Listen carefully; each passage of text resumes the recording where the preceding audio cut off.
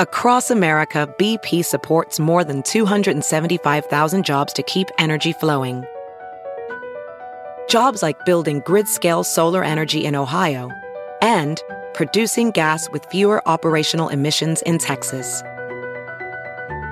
It's and, not or. See what doing both means for energy nationwide at bp.com/investing in America.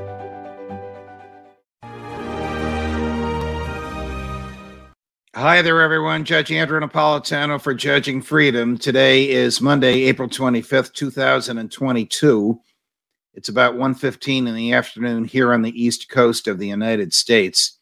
From time to time, the Biden administration, and all presidential administrations have done this, will dispatch a member of Congress either to go on the talk shows or to write an op-ed defending the president's position on something.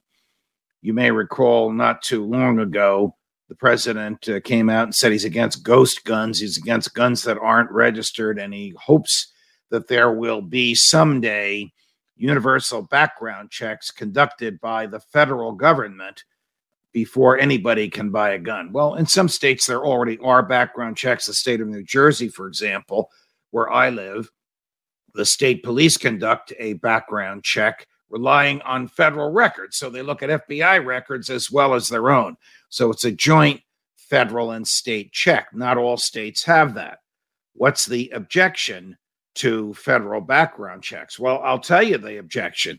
The objection is that this will federalize, that is, take away from the states the ability to liberate their citizens with respect to guns.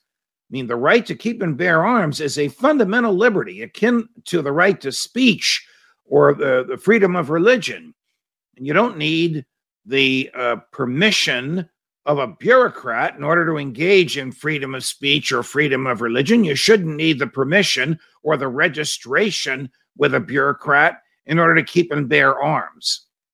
The fear that those of us who believe that, like Justice Scalia, when he wrote in the famous Heller versus DC opinion, that the right to keep and bear arms is a personal individual right, because that's what the Constitution says.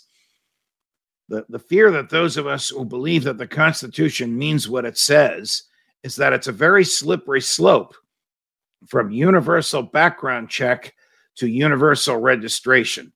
And that would be horrific if there were universal registration. What's wrong with registration? Well, if a foreign government were assaulting us here, as is happening in Ukraine, and they got their hands on those registrations, they would know who among us have weapons that we can use to defend ourselves.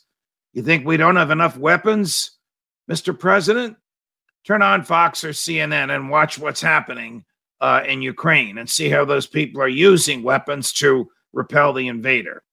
I'm not going to get into whether or not this is a border dispute or whether Putin is crazy or whether Putin is lawful. But the reason that battle is not over is because the Ukrainians armed themselves because they have the right to keep and bear arms. We have the right to keep and bear arms. Every time a tyrant takes over the country, a country, the first thing he does is, let's take guns away from the people so that they'll obey us. How do we know who has guns? We'll go to the list of registration. That's the problem with registering guns. You don't have to register your laptop. You don't have to register your printer. You don't have to register your Bible. You shouldn't have to register your guns. Judge Napolitano for Judging Freedom.